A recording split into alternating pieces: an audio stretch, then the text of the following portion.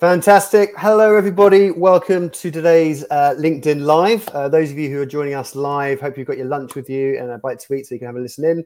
Those of you who listen to the recording, welcome. You're more than welcome. My name is James Osborne. I'm the co-founder of the Recruitment Network, or TRN, as we like to refer to ourselves as. For those of you who are not familiar with TRN, we're a large global community made up of recruitment business leaders and recruitment advisors all over the world.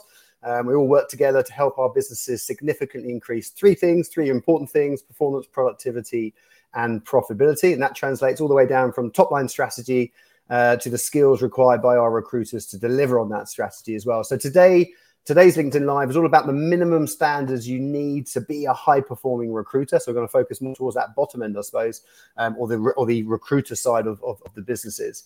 For a bit of clarity, when I refer to minimum standards, these are not really the aspirational KPIs that we as leaders like to set for our people, but more the absolute minimum expectations recruiters should be delivering on before the lights go out at the end of the day, the reason why they get paid a basic salary, there's sort of no excuse type of stuff. So there's a very clear way of exactly calculating those minimum standards. And if any of you want any information about how to do that, message me and I'll share some of the calculators that we built around how to define those minimum standards.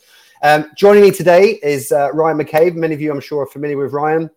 He's an amateur boxer, he's a motorcyclist, he's a caravanner, he's a mountaineer, and he's also CEO of Odro. I'll probably let Ryan explain Odro, but from my point of view, Odro helped thousands of people across the world to humanize their hiring experience, which I think is a really important part of the recruitment piece in today's day and age when AI and technology is having a play on that. If you look at the recruitment life cycle, there are hidden opportunities throughout the entire life cycle where you can create a better level of connection between a candidate and a brand. And Odro's suite of products, which aren't just video products, that's where they sort of came from, but no longer just purely video, allow you to create a really incredible connections at each of those different stages and each of those different opportunities across the recruitment life cycle, which obviously improves the experience of the candidates, generates powerful data, and just makes recruitment, let's call it, better. So Ryan, great to see you as always. How are you, mate? You good? I'm very well, and to be fair, I think you should come over to work at Odro after that pitch. That's better than I've ever done. So is that a job offer? Is that a job offer? I'm killing it already. Look at that. Is that first LinkedIn Live? I'm putting in the commute. Might be a bit of a tricky one, but I'll give it a go. It's great to see you as always. I think it'd be fair to say we've got a pretty different marketplace right now to maybe what we had in the sort of post-COVID boom. I think it requires a very different skill set, maybe different focus, different types of activity that people need to be good at.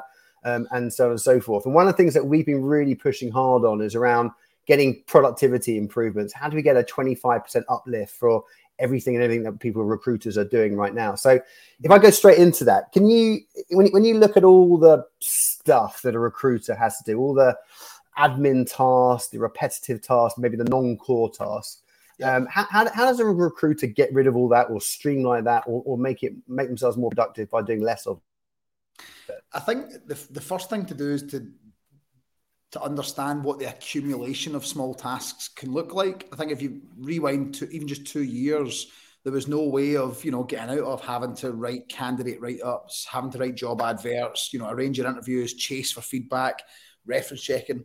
All this stuff just took a lot of time and there was no other way to kind of get round to that. But now with, ChatGPT, AI, other AI tools are available. I think it's the perfect time to look at that accumulation of things. We realised how big a problem CV formatting was, just as one example of things that take so much time. And if you've been doing recruitment for more than 2 years, that's just the way you've always done it. So I think it's just a good point in time to really just take a day, completely wipe your diary for a day and just look at the diaries of your consultants, look across your business and ask them the questions. Where are they spending their time? What small tasks are they having to do? Because it would really, really surprise you. It surprised me just how much you can actually automate or use AI to really cut down these days. So it's just it seems insignificant, in isolation, but when you look at all of these tasks, it can be massive just for an individual biller. You touched on a really important point, which is that sort of the way we've always done it. One of the biggest challenges that a lot of recruitment business leaders are facing, let alone the recruiters themselves, is that there's always been a way of doing recruitment, right? We've done it for God knows how many decades, and since I was a wee lad, there's my bit Scottish coming in there. But there's a way of doing recruitment, and I think that now has been ripped apart a little bit. So I think there's some still core things that still need to happen, but people getting their head around the fact that we need to change now, the markets are different and that type of stuff. It's a real challenge for a lot of people. I think people are quite nervous about that. Have you seen much of that across the clients that you work with at Odro? Yes, I think the way that I would categorize that in my head is you would get a recruiter that said, well, I've done it this way for 10 years. And that was old hat. Now it's, well, I've done it that way for 2 years and now it's old hat. So you really need to review much more regularly. And the best recruiters are going to be the ones that are most adaptable to change these days. And you're going to get some very annoyed, what everyone else calls them, dinosaurs, some very annoyed, veterans of the industry, shall we say, because you'll have someone that reinvents themselves 4 or 5 years, every 2, 3, 4, 5 years, and they overtake them a few times in that time frame. So I feel like that's something we need to be paying attention to. But we've seen a lot of different people. And it's more, I'll be honest, I've not seen, let's say a kind of 20, 30 head business. I've not necessarily seen a business go through an entire shift that everyone's been on that journey. Everyone's got problems and kind of obstacles to overcome. But I've seen some fantastic kind of individuals or pods of people that have been really good at one thing, started to dip and say, no, I need to do something better, and reinvented themselves using AI and even just the way they interact with their clients. The best I've seen are people that actually consult with their clients and they don't go on the transactional sort of recruitment anymore. I think, and I'm joining some dots here because, to be honest, I've done it myself. There's a lot of recruiters that are now learning from how software and SaaS companies over in the States sell and how they manage things. And that, for me, the most successful recruiters I'm seeing are taking techniques and processes from SaaS sales and applying it to recruitment. And it works so well, like a discovery call, for example. People are doing discovery calls now, and in a discovery call, they're getting a firm brief, which fair enough, we've always done, but then they'll set the time frame, say, okay, I need 2 weeks to get these CVs. And then when I get these CVs, we need a meeting. Who needs to be in that meeting? And they plan it all out and say, well, if you give me exclusivity today, it will be September the 30th before you get someone in your seat. Does that time work? If it doesn't, we need to do something different. And that, setting the stall out and being really consultative, those are the people that are winning right now. Yeah, but I think you're absolutely spot on. We've done a load of work with members over the last year, I suppose, or so, around insight selling, solution selling, proper consultative selling, that sort of stuff. There is a slight question mark, and this is not everywhere, there's a slight question mark that do we actually have the skills and the ability across the current workforce, the types of recruiters we brought into the business to be able to do that type of stuff? So have we, because a lot of recruiters joined the market, which is buoyant, right? So they came in and just basically just administer, just deliver. They weren't really taught, they weren't really brought in to go and actually go out there and say, go and consult and advise your customers, shift from being a recruitment agency to a talent consultancy piece. So you've got a lot of people, I think I question whether they've got the skills yet to be able to do that or the confidence to be able to do it. I think you're right. Although I don't necessarily believe that it's all to do with you have to hire the highest skilled, kind of the most experienced recruiters in that game. I think you need to give them the blueprint to try and simplify that role as much as possible. And I don't think the majority of recruitment business leaders that I come across are still learning how to do that, especially if they're in that scale-up mode. If they're sub 20 heads, for example, which is the majority of the market, they've not had to truly scale something yet and write down the process, write down the playbook. So I agree with you. You definitely need to upskill, but there is a way of simplifying that process a little bit. Tell them what they need, give them a template timeline, and explain why it takes 2 weeks for this or 2 weeks for this, and send them out to the market with that, rather than saying, remember, put a timeline in place. Yeah. And also what that allows them to do as well, which I think is really important, is go to the clients and say, this timeline, by the way, to make it really clear, is owned by two people, me as the recruiter, you as the client. So if you want me to deliver a shortlist within 2 weeks, you have to play your part, Mr. or Mrs. Client. These are the KPIs that we need to agree now that you have to adhere to as much as I need to adhere to. And that's there's a bit of a confidence thing in that, to be able to do that. But I love it when a recruiter says to a client, you've got to work as hard for this as I'm going to work for you. Yeah, and that is very true. You definitely have to make sure it's a two-way street. What we used to say was when we were giving people, when people were buying vision licenses for a video interview or video messaging licenses with Capture, we would say to them that if they follow this kind of process that gave the client much more visibility and into the candidate and the process, that you would get guarantees from them on feedback time. So, if I send you across some candidate information, I need the green light or the red light within 48 hours. Or you would say, you need to give me these interview slots and it needs to be accepted by you in your calendar. So you do need to get that commitment from the other side up front, 100%. It makes all the difference. Yeah, and that all links into this whole, I suppose, the relationship, the client experience piece more than anything else. So talk me through about what because I know there's a big thing that you and I have spoken about for ages in the past around the sort of the customer experience, the client experience, candidate experience, that matters as well. What are some of the minimum standards or expectations a recruiter should be demonstrating in that client experience piece? Because there is a concern that, in the world of tech and AI, we are dehumanizing the client experience a little bit. Are we improving it? I don't know. No, I mean, there was a stat that someone said that, over 40% of the workforce will be millennials by 2025. Sorry. The majority of the workforce will be millennials by 2025, but 40% of millennials say they would rather talk to someone electronically than face-to-face or over the telephone. Yeah. So is there a piece that actually by utilizing chatbots as an example is actually humanizing the process as part of that client experience? It depends. I think people make the mistake that we are literally, it's just what we stand for. We want to humanize the hiring experience at scale. That's the last part of our mission and where we're going. And that at scale piece is so important because without that, you just assume that you have to have a human being conducting every single step of the process. You have to have a face, a video, an in-person meeting. And you don't. I think there are ways to make you feel like, I am dealing with a human being. The human being is is behind the scenes and has my best interests at heart. But I want that human being to spend the time on the things that they can impact. If I've got this fantastic recruiter that could be explaining a value proposition to a candidate, and yet all they're doing is looking on CV databases, or all they're doing is messaging people on LinkedIn, trying to blast everything, that's not a best use of their time in the interest of the client. So I feel like there are definitely ways that you can humanize the experience, and without having to say, let's make everyone use chatbots, for example.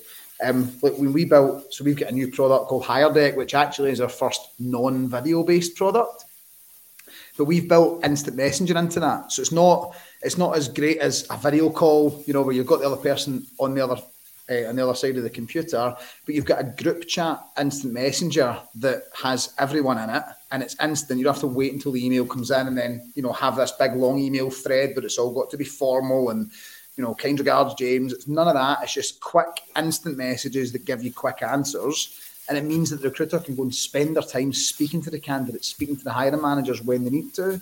That's, for us, an example of a middle ground between chatbots and video calls every 2 days. Yeah, for sure. And that's the interesting piece, right? So when you go back to that first question we talked about where there's wastage in time and everything else, actually, again, by utilizing tech better, whatever that tech is, allows a recruiter to do more of that human stuff, which is spend more time with the customers and everything else.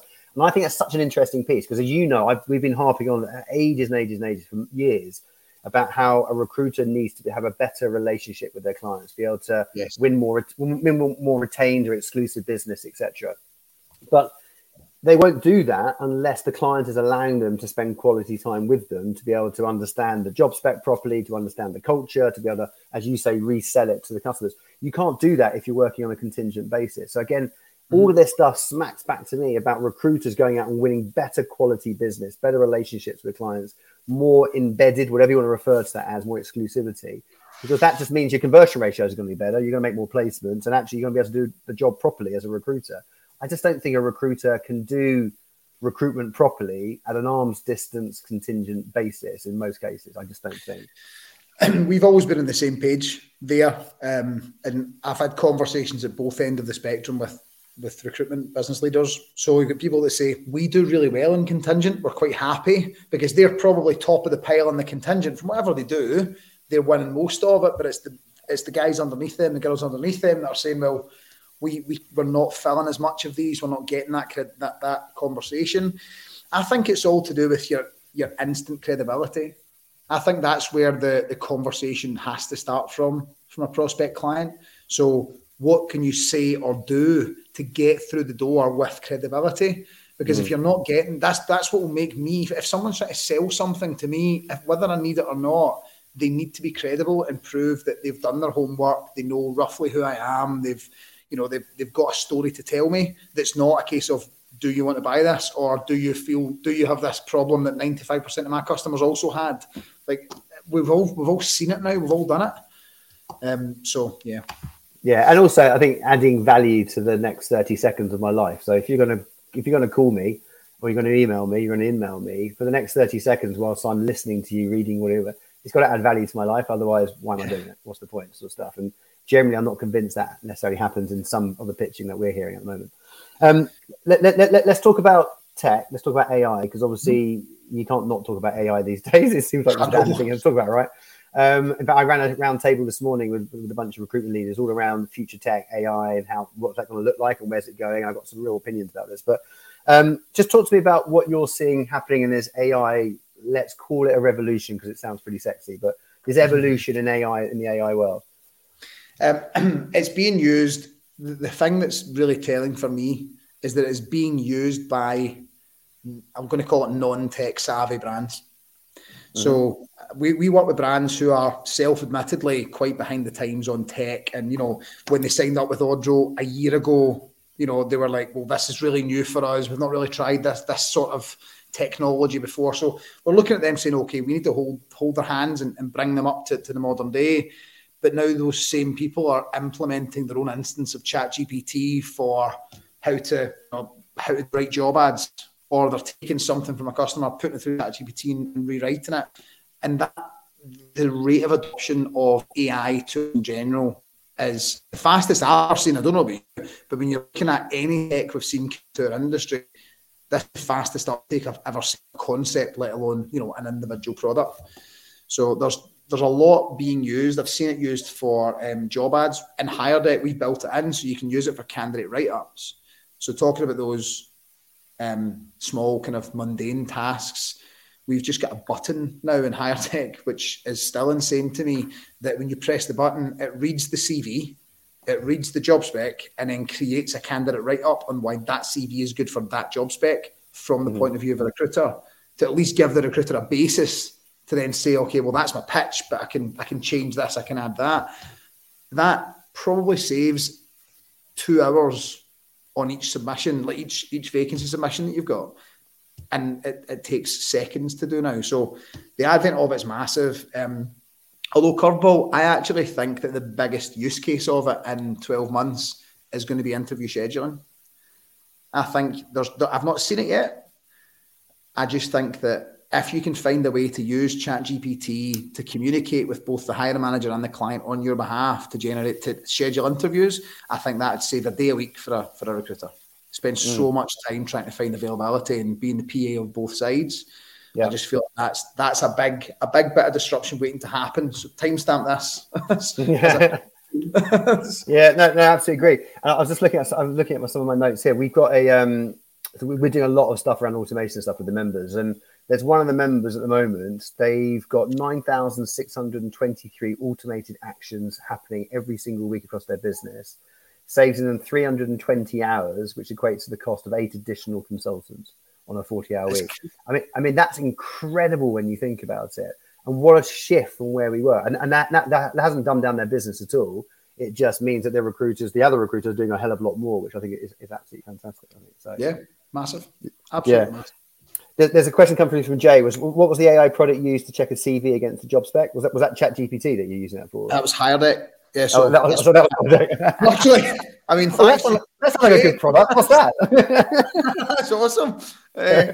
You're not a plant, Jay, I promise. But that's HireDeck. That's our product that we use for candidate submissions.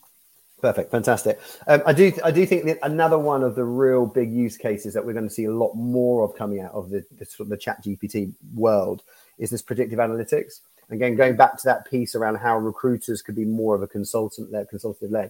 I love the idea of recruiters going into customers and saying, here's a bunch of data that's going to tell us what we need to be doing together for the next 6 to 12 months based on talent movement, around the ways that you're working, around traditional graphics of peaks and troughs and so on and so forth.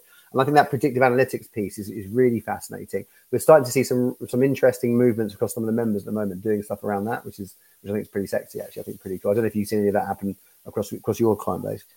No, to be fair, I've not. I've seen a bit of predictive analytics has been thrown around, but more at like, economical level rather than in the industry. I've not seen it, but I can definitely see why you could use the language model for something like that. I mean, I would use it.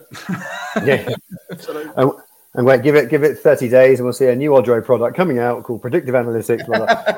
I don't know if you can see the questions that are popping up here, Ryan, as well, but I'll just read them out as they pop up, basically. So, do you think that using ChatGPT for CV write-ups and job spec loses the personal touch from the recruiter that the client might appreciate?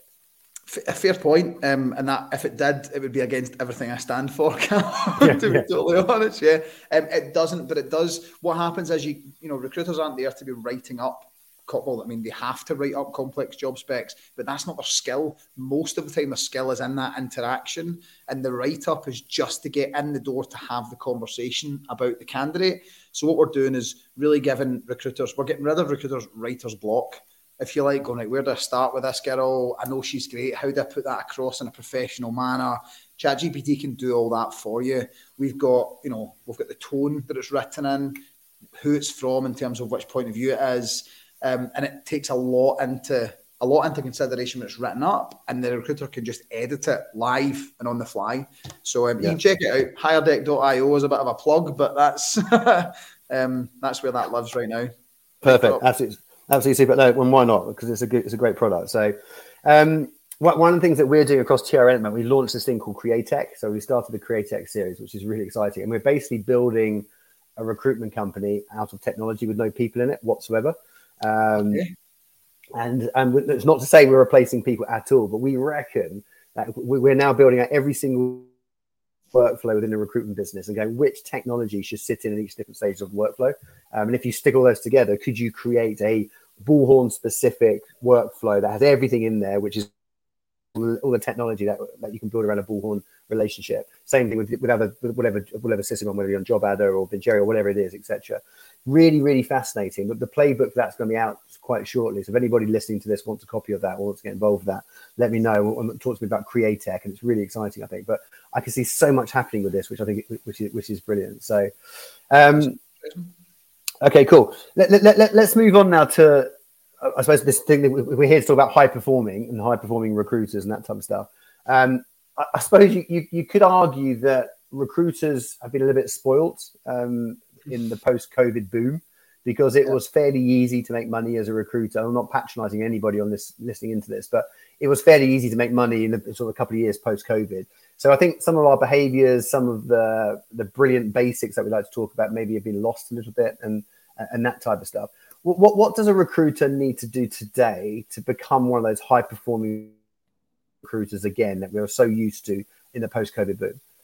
I think it's not so much as what they need to do. I think sometimes you have people that need to do different things. The biggest thing I've seen missing is that there's such this fear around putting KPIs and metrics around these newbies. They're 6 months in the door. They don't want to be told to make 100 calls a day.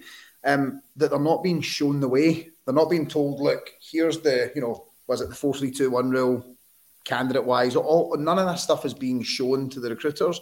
So if they've been in the door 12 months and they've not had a downtime that they've had to sell through, for example, the numbers should tell the story. So you mentioned earlier on, which I know you've always been a fan of, but it is rare out there, is measuring the conversion rates between the stages, not just the numbers in the stages. I think that's a very easy trap for people to fall into. Let's take an example. Let's say that there's a recruiter who's been in the job 12 months, hasn't really had to win business, for example. They've been given a lot in the boom period. And then we're telling them you need to get in touch with more clients. You just need to get in touch with more clients you don't have enough jobs on, for example. More isn't a good enough goal for the recruiter to focus on. And if you then say you need to win 5 jobs, they don't know how.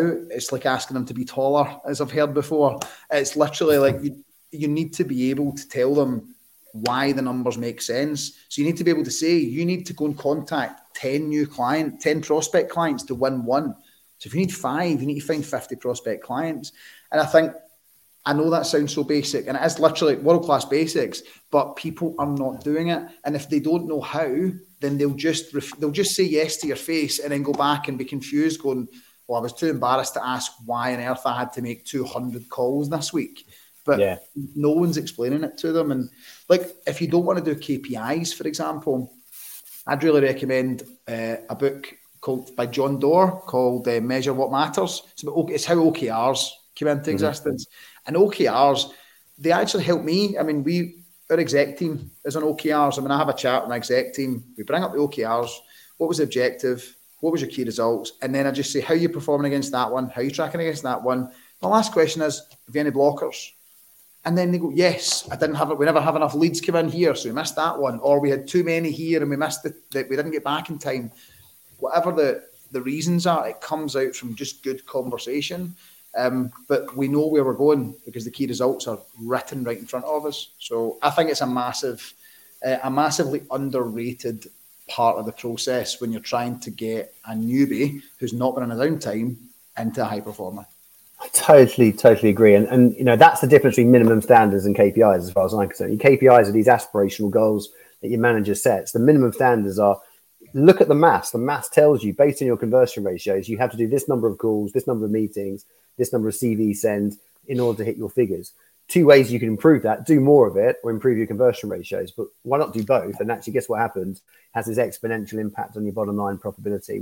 We built a toolkit called the Profit Maximizer. Right. It's a really cool tool where you literally pump in a load of data and you start tweaking some knobs and dials. And it tells you, well, if you did that by an extra 2% and that by an extra 3%, and that was it, what impact would that have made to your commission check last month type conversation? And it is so fascinating when you look at that, because it is bloody obvious. It is basic sort of stuff, but we're not focusing sometimes on that basic core stuff that drives a recruitment business. And data does that. The data, the measurement, the conversions drives that. That's absolutely key. But you're right though. Let's say, for example, someone is making enough calls, like they're making more calls than anyone else. I'm using calls as an example, right? I'm just using that for basics here. If you've got to make 400 calls, if you want to make less calls, convert more of them. That's the main thing, and people don't pay attention to that. Again, if it's a case of you want more at the bottom, you put more in the top. Doesn't always work.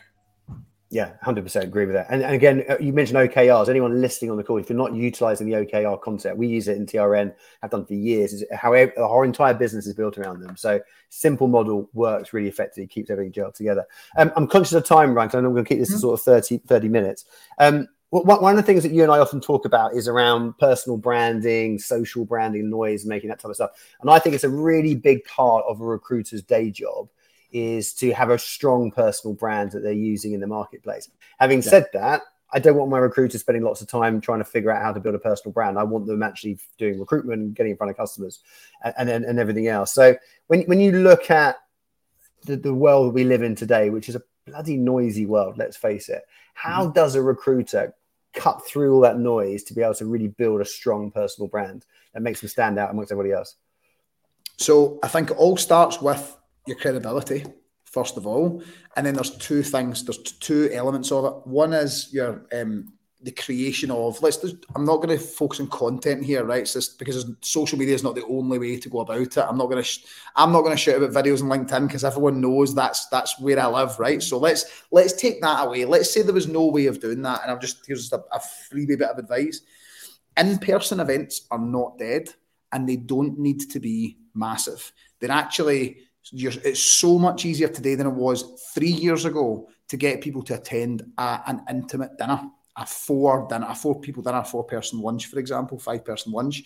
My recommendation is get one of your prospects on. So let's say it's an engineering manager for a firm in the Midlands. Get her to agree to come to a small lunch, and you confirm the attendees, but it will be their peers. Have 4 or 5 people at the lunch. Use each of them to invite the other one. I've got Jessica from Halland's Engineering coming. Oh, great, I'll come along to that. And you create a very small dinner, a very small lunch. And the reason for the call is the invite. And this is the thing. You're not phoning to say any jobs. Say, listen, I've actually got a few of your industry peers coming for a lunch in the next 3 weeks at this place. Would you like to come along? It's only 4 of us. It'll be a really intimate place for you to network with your peers. The response you get from that, firstly, immediately builds your credibility. Immediately. Mm-hmm. Secondly, you've got another reason to phone, which isn't the case of any jobs. So that lunch, first of all, is the reason to phone, and it gets them into the room. The second thing is document it. Whether that is quoting someone by saying, oh, James said this and I was really intrigued at our lunch, and put that on your social media, or take photos, or, you can document it with a video if you want, or with a picture. But that credibility is the thing that will get you a personal brand. It's not just because you're loud, it probably means you're more annoying than you are credible. So you have to make sure that what you're shouting about is worth hearing. And if you don't have the answers, you don't get it from your market. So I would say do some in-person events, quote your guests, use the quotes on socials, and use your other guests to create another lunch next quarter, and that will slowly build. That's just a very basic way of building some noise. So loads of lunches. Love that. Absolutely. Loads of lunches. Loads of lunches. I'm loving every minute of it. So as always, really interesting conversation. You and I obviously could talk for hours now about all sorts of types of things. I've written down sort of, I suppose, 5 things for people to take away from this. Maybe, I don't know. I'm sure you've got different things to take away. The first thing is use tech to humanize the process. Don't use tech to replace the person. Number one, cut out everything and anything that's anchoring your ability to do your job and do the stuff that we should be doing, and the wastage piece around that. Focus on the data. Look at the data. What's the data telling you about what you should do differently tomorrow? Really important. Number 4, get out and in front of customers. Spend less time behind the screen and get in front of the screen and get in front of your customers. And then number 5 is build that credibility piece as well, which then you can utilize in all sorts of different ways. None of those 5 things are particularly new. I don't think we were probably having this conversation 10 years ago. So maybe we are going back to basics again, but in a different way. And I think recruiters need to really embrace that now. And recruitment leaders need to allow recruiters to embrace that too. So, which I think is hugely important. Ryan, as always, brilliant to catch up with you. If people want to reach out and find out more about Odro, more about Hire Deck and the stuff that you're doing at the moment, what's the best place to go? You can DM me. You can go to odro.co.uk or hiredeck.io, speak to some of the team. But if you want to just message me directly, I'm also happy to help. Fantastic. Absolutely superb. And if anyone's interested in what we're doing at the Recruitment Network, have a look at our website, therecruitmentnetwork.com, or reach out to me directly as well. Other than that, lovely to see you as always, Ryan. Lovely to see those of you who have joined us live today, and those of you listening to recording. Hope you found that useful. Our next LinkedIn Live will be coming up very shortly. Another 30 minutes of hopefully some couple of tips, tricks, techniques that you'll find useful. Other than that, have a fantastic rest of the day. We'll speak very soon. Thanks. Thanks for having me, James. Thank you. See you. Great to see you.